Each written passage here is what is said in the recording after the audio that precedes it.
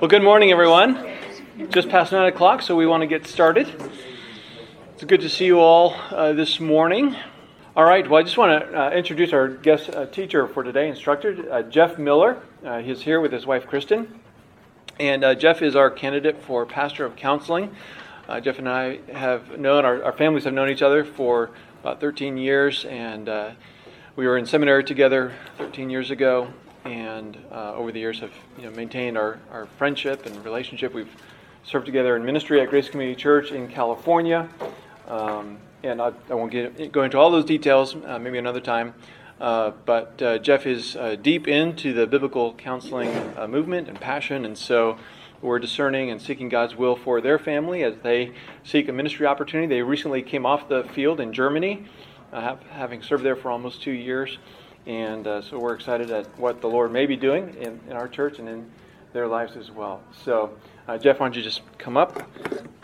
Watch the video, and then I'll talk through a number of points on just the chapter that maybe, I don't know if you're reading along with the chapters and working through the material as well, but after we watch the video, and then we'll, that's how I had it in my mind, so I'm sorry if that was a different sequence for you as you were preparing, but I think I need to apologize. I didn't know maybe the parameters of the timing that I had, so I have much more material than I think we're going to be able to get through, so we need to cut the video short there a little bit, but I still do want to take a few minutes to go through some of the material that are in the handout and explain those things for you, but You can technically go to 10:45.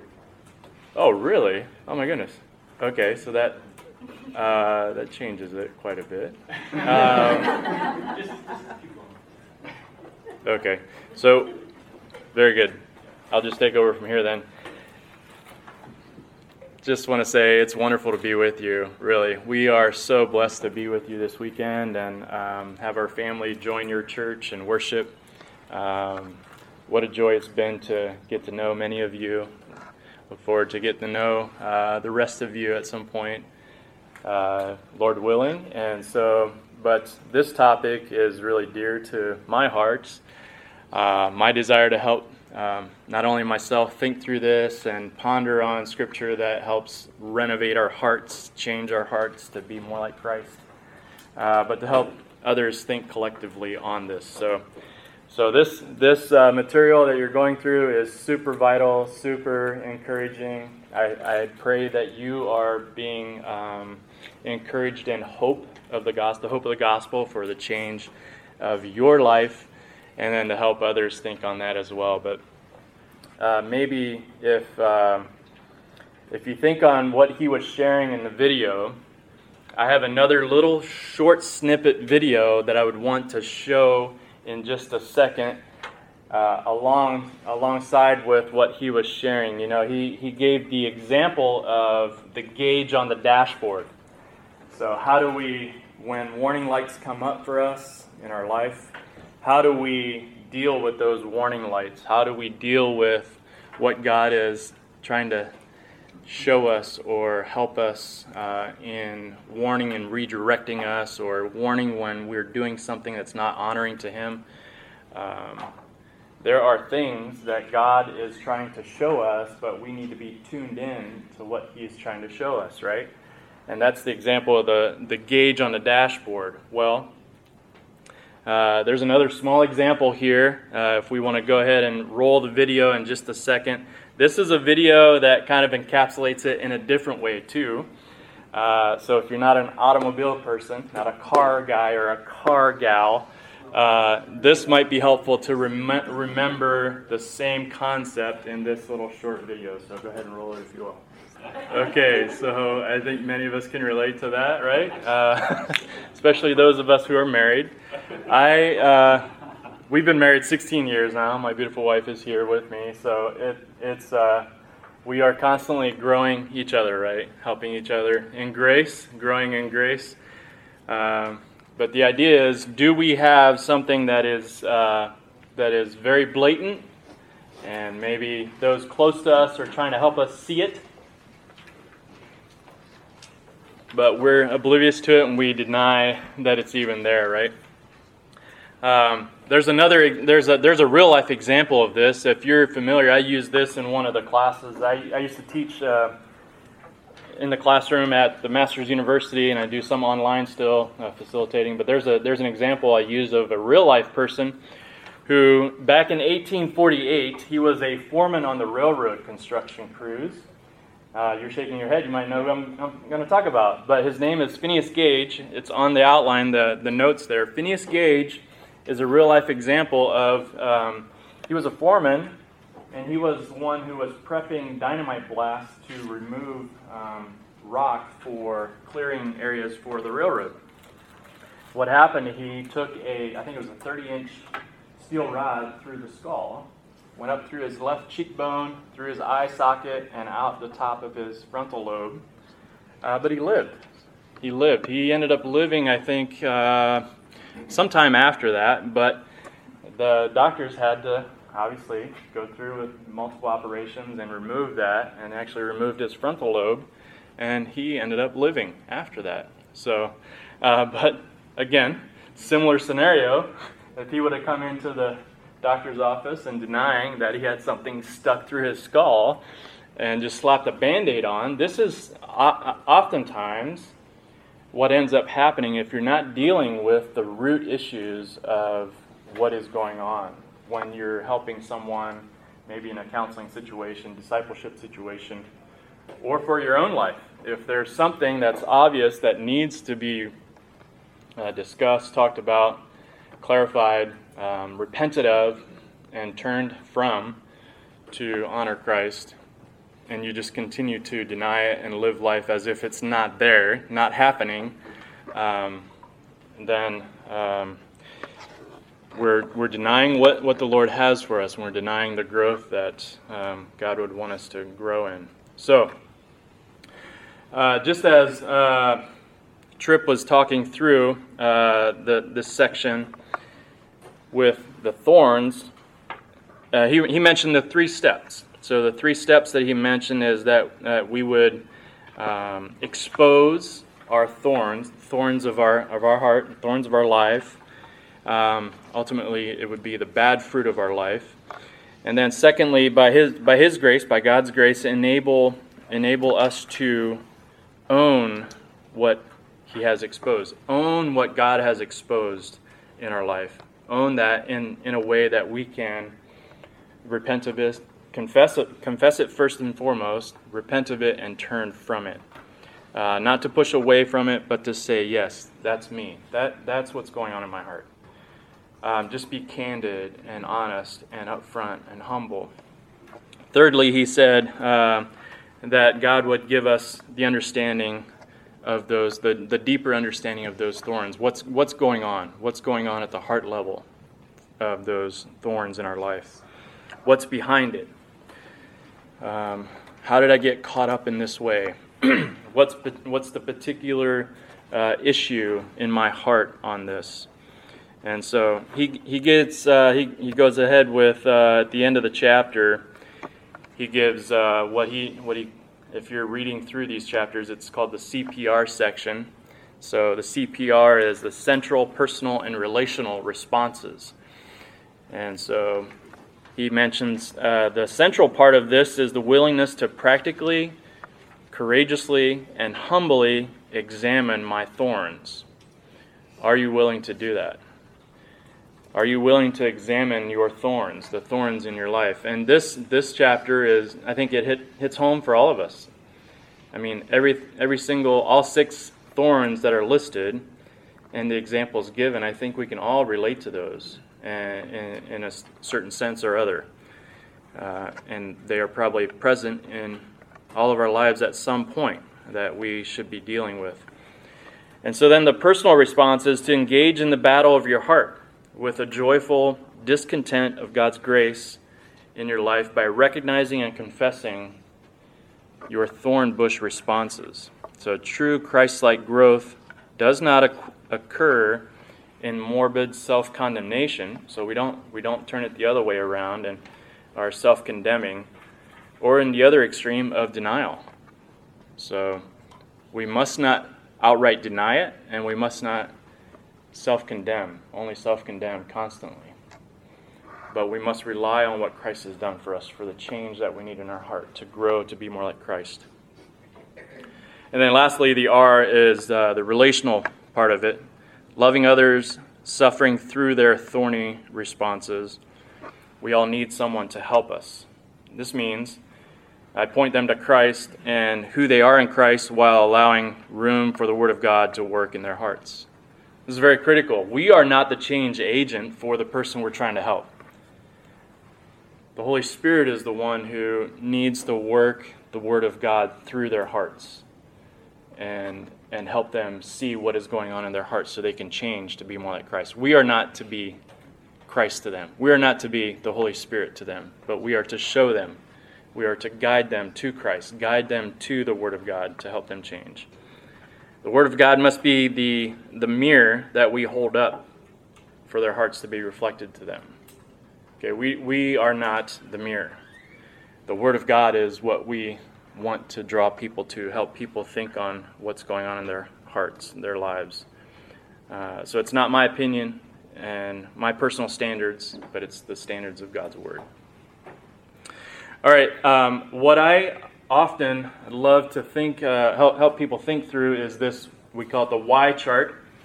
And I need to make one clarification for your handout.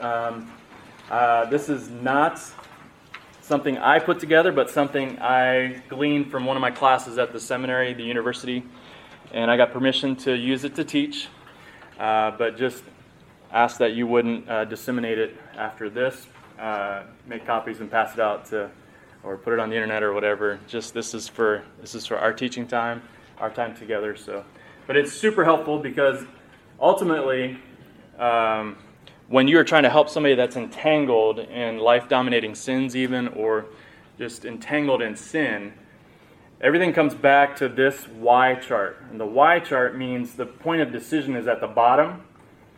And if we had the PowerPoint to go through, these would all populate one at a time, but it's helpful to see it all together too, like this. So let me just give a brief overview of this, and this can be something you can go back through in more detail and ponder on, think through these verses and the concepts. The idea is that the point of decision for every single decision in life, every single decision, you are either in a trajectory on the right side or in a trajectory on the left side. If you have someone that you're trying to help work through life-dominating sin, what do I mean by life-dominating sin? Anybody understand what I mean by that? What's that? Addiction? Yeah, addiction-type issues that have been long-going, maybe ongoing. But life-dominating means that particular area of sin has tentacles in many areas in their life. Okay, so maybe it's an issue of multiple relations that are being affected. Maybe a job is being affected because of that sin. Maybe marriage is being affected by that sin. It's a life-dominating thing. It rules their life. All right? So even at the hardest level like that, addictions or something that has many tentacles throughout their life, it comes back to something as simple as this. It is making decisions. Each decision we're either making for ourselves, for self, or we're making for the honor and glory of God. All right, so let me just walk through this briefly, and then you can have this as a tool and refer to it later. And so on the right side, so general principle is it's easy to make decisions for self. All right, we see this in our kids constantly, right? They want what they want, and they want it now, right? And so they're going to make decisions that is for self.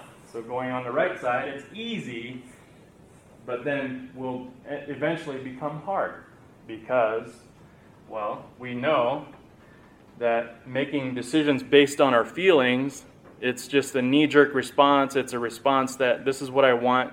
Give me immediate satisfaction, gratification, and I'll make this choice and go this direction.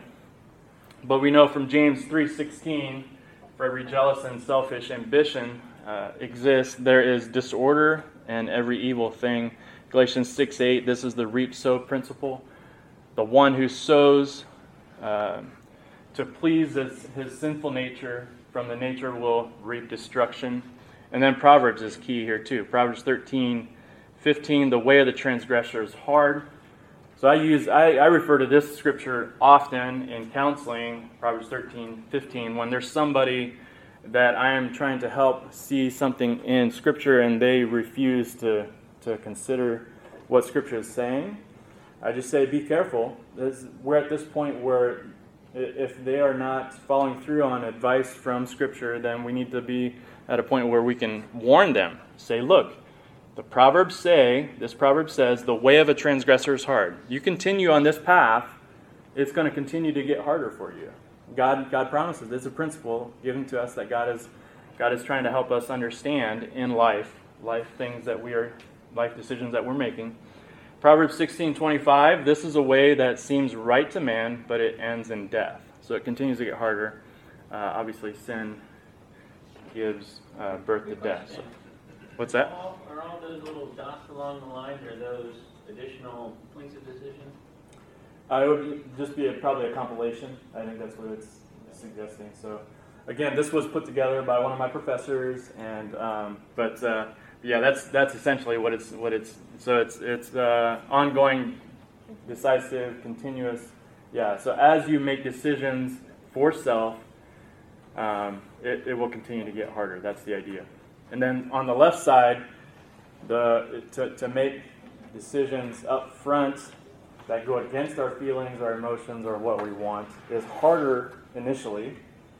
But as we continue to make right decisions in that direction, it becomes easier.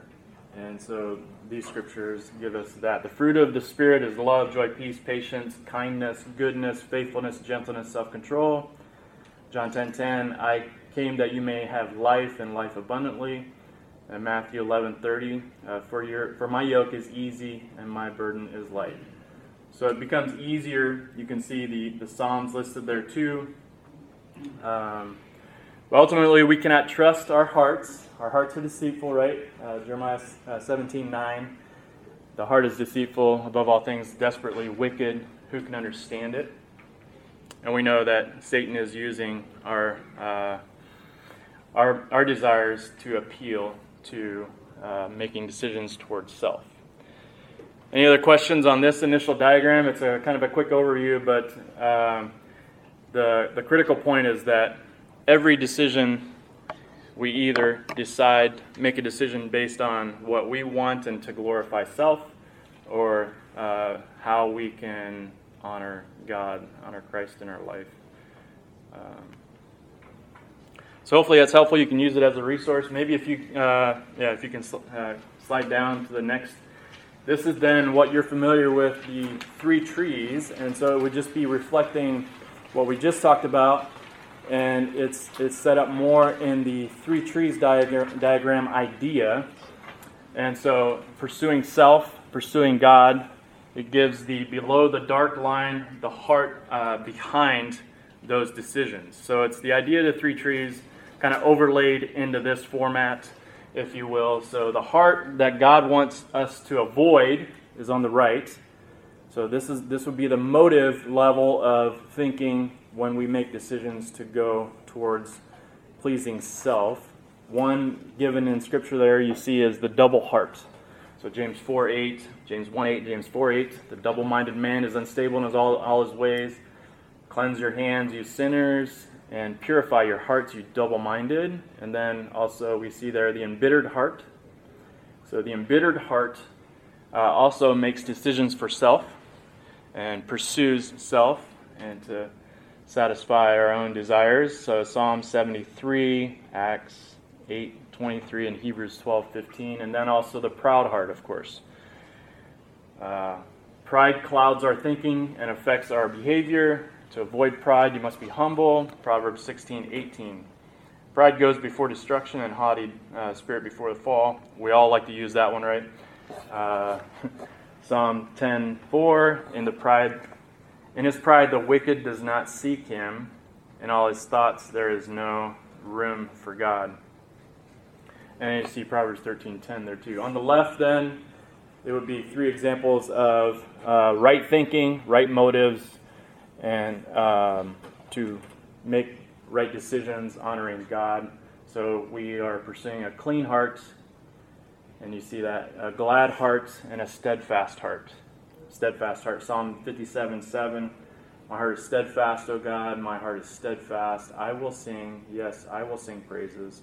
Psalm 108:1. My heart is steadfast, O God. I will sing and make music with all my soul. All right, and then James 3:17. The wisdom from above is first pure, and then peaceable, gentle, reasonable, full of mercy and good fruits, unwavering, without hypocrisy.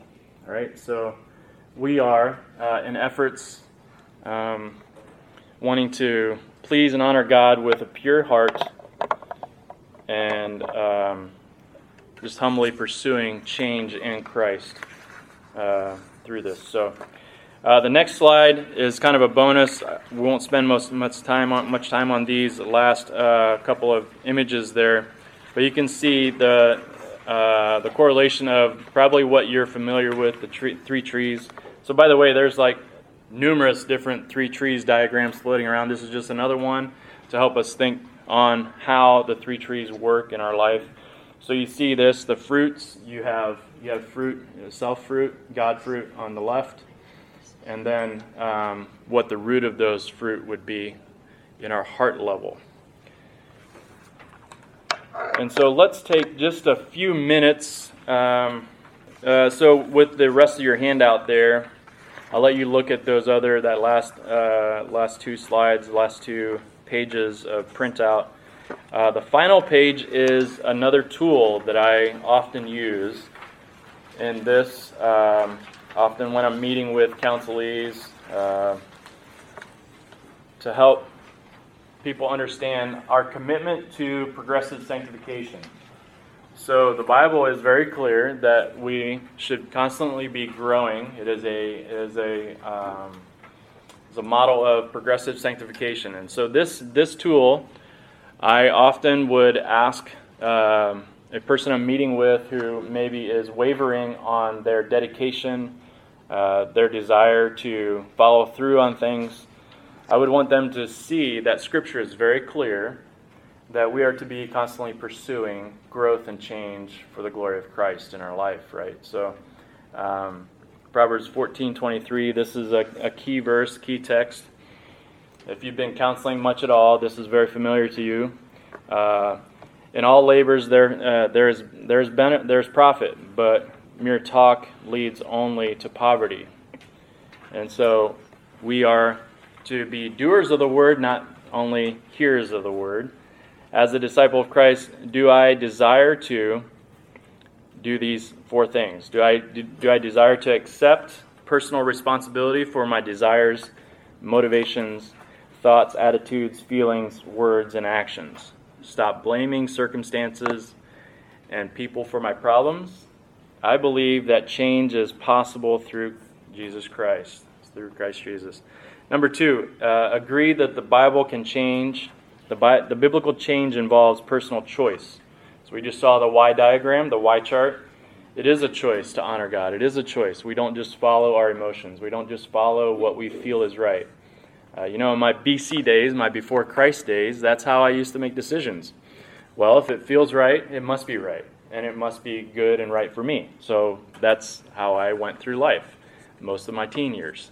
And it became hard for me, right? So until God got a hold of my heart and changed me at the age of 21. I came to Christ later in life, but by God's grace, He changed me and saved me from eternal damnation, of course. But we need to constantly be pursuing Christ in making decisions and how we make decisions based on what honors Him. So are we accepting that and agree that biblical change involves personal choice? Number 3, grow in my desire to change my ways to God's ways, thoughts, attitudes, desires, motives, and intentions. What do mine look like? What do my motives, desires, intentions look like. Nothing less than genuine biblical heart repentance and change will please God and produce genuine and lasting change. And fourth, be committed to put off wrong desires, thoughts, words, and actions that hinder my biblical change. Continually be committed to putting on Christ-like thoughts. All right, and then it works through this ACCEPT acronym. And so you can see the scriptures listed there. What I would ask the person to do is to look these up and have them write down what the passage is telling us to do. So for A, acknowledge personal responsibility. How are these passages showing that I must acknowledge personal responsibility for what's going on? And so on. Just work down through the C, the 2 C's. Choose to look at all circumstances from a biblical perspective. Commit to begin to eliminate all that hinders biblical change. So this is another thing. Radical change sometimes is required. Our Lord told us, that, if your right hand sins, cut it off. He's not saying literally cut it off, but it's a hyperbole. It's there to give us the idea that we need to radically amputate sin. We need to radically go after sin in our life. And so are you willing to do that? Is the person that you're trying to help, are they willing to do that? Radically go after sin in our life and to change biblically. Commit to begin, eliminate all that hinders. And then E, exert energy to the goal. Oftentimes we have people that come to us that just want, the secular approach. Give me a pill to fix my life. I have this issue going on. Can you help me? And so sometimes we're even susceptible to this. Like, I don't want to work for it. I don't want to do anything. Just help me fix it. Just help me be done with it. I just want to be done with it so I can move on with life, right? Sanctification isn't always that way.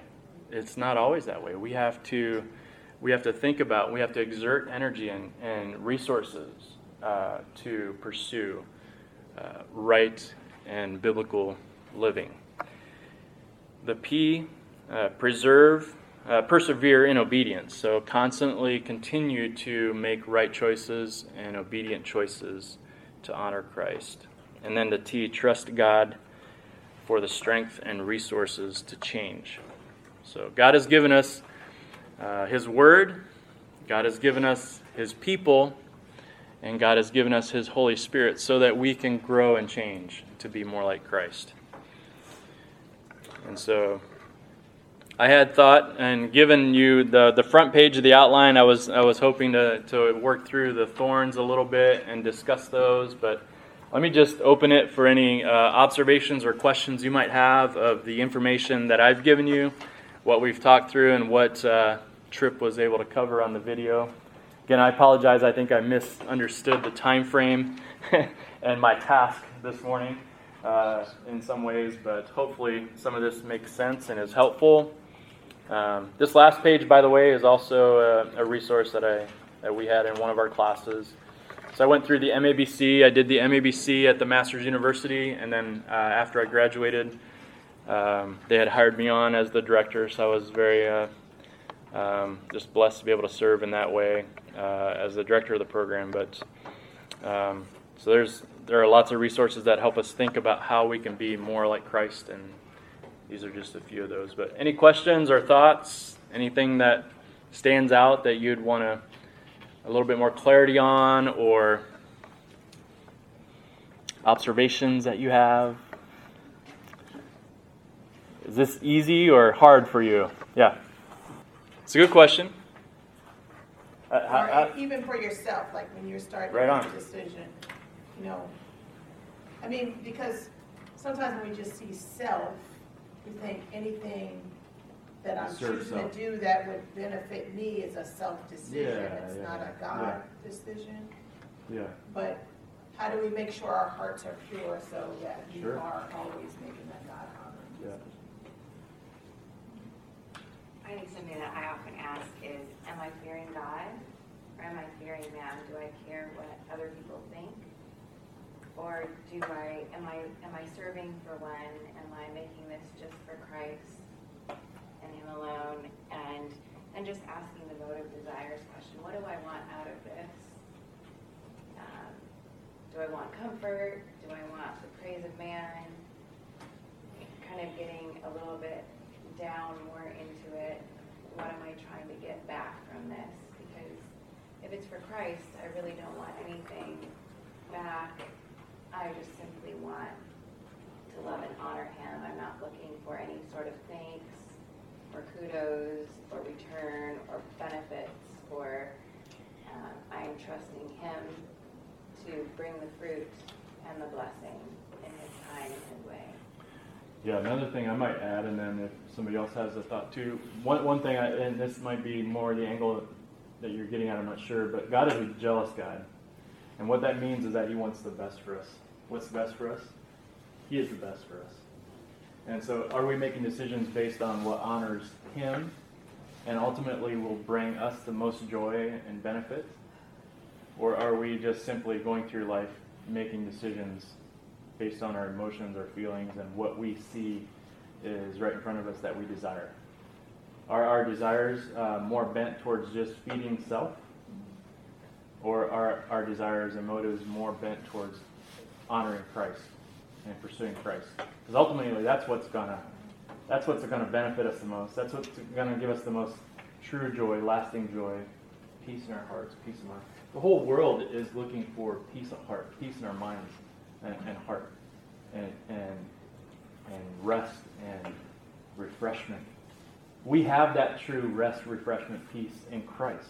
We have the purest experience of that in Christ. And that's why God is jealous for us to have that. God is jealous for us to have Himself at the deepest level that we can experience in life. So, if you have a choice between making a temporal decision, a decision based on something that's worldly, something that's short-lived, or the decision that you're getting ready to make will be one that for eternity will make a difference. yeah. Meaning you're glorifying God through this decision will help sanctify you. Yeah. If you're counseling someone, encouraging them to make a decision every day, deny yourself, and make a decision for Christ, these are things that God's going to use in your life to sanctify you, which is something that's for eternity. It's not short-lived. Yeah. It never is. It's something that's going to always bring glory to God. Right. It's always going to bring edification for the body of Christ. Yeah, good. So if you're choosing between one decision or another, Yeah. choose the one, as a believer, choose the one that's going to be long-term, eternity, bringing glory to God forever. Absolutely. Amen. Yeah. I was thinking kind of a practical, you could ask the question, I like practical. Yeah. have you done it before? Yeah. And what were the consequences or what were the results? Yeah, that's good. Yeah. From experience, what do you know? What is the right response? What is the right good? Yeah. I think it's very easy to fool yourself before you do it, but if it's something continuing like that you can just see what happens if someone stops you from doing it and gets in your way of doing it. You get mad at them, and that if you get mad at them, and you know that you were doing it for selfish reasons, but you can say, God just didn't let me do that this week. Yeah. And I was doing it for God, and He took it away. Yeah. And you know you were doing it for God. Yeah. Back to the original question that Yes. I asked Good. about, Good. I was just. are there minor points of decision along that sort of axis? Okay. And so, to your question, it's going to sound like a silly example, but think through it. Should I have Lucky Charms or Captain Crunch? So, you think about it, well, both are sugary and not really healthy. So, the thing to think about is, wait a second, I already made a decision that I'm choosing a sugary cereal over eating fruit. Yeah. So I've already gone past is this a wise decision? I've already gone down the path of making unwise decisions. So sometimes it may help to bring it back or realize that neither decision is a godly decision. Yeah. Because you've already gone down the y-axis of bad decisions. Yeah. Yeah. Yeah. Again, this is an overview: serving self, serving God. Right? Good point. I have some more clarity based on Scripture. We are biblical counselors here. Let's give more clarity on this. How can we think about it more precisely from Scripture? How can I answer her question based on what the Bible gives us? Proverbs 3:5 and 6. Good. Trust Yeah. in the Lord with all your heart. Yeah. Lean not upon your own understanding, but all things acknowledge Him, Yeah. and He will direct your path. Yeah. And I would add, okay, so there are clear commands in Scripture where God says, do not do this, right? So that's very clear. Clear-cut commands. The imperatives of Scripture, we're to do this, not to do this. Otherwise, there are principles that the Bible teaches that are also very clear, that we should be doing this and not this. All right, so that's also a way that we can know and discern. So it's building discernment on commands, principles, and then there's going to be areas that the Bible is fairly silent on. It doesn't give us clarity one way or another. They're more like we might refer to them as gray areas or unclear. And so some of those things, we can make decisions, and it's not going to be dishonoring to God as long as our hearts are right in it. Is our heart simply just to serve ourselves, or is our heart to serve God? Silly example would be maybe buying a car. Right? Does God want me to have a car? All right? Okay, maybe I can justify, it's better use of my time to drive a car than to buy a horse and ride a horse around, right? All right, so then which car am I going to buy? Am I going to buy the 10-year-old car or the 8-year-old car? Or do I have provision where I can buy a new car? I mean, what's going to honor God the most? So God doesn't give us principles or commands in Scripture on what we need to purchase and not purchase, but are we stewarding our resources for the glory of God? And so I think these are some guiding principles that we should be constantly using to build our own discernment and help others think on discernment and decisions on how do we help people make decisions for the glory of God versus serving self and honoring and glorifying self. So, yeah. Well, I know also, since one of the themes of this class is growth as a community project, always seeking the counsel of other wise believers. Well, very good. Thank you all for being here. It's wonderful to interact with you on this topic. Hopefully it's encouragement to you. Let me just pray to close our time.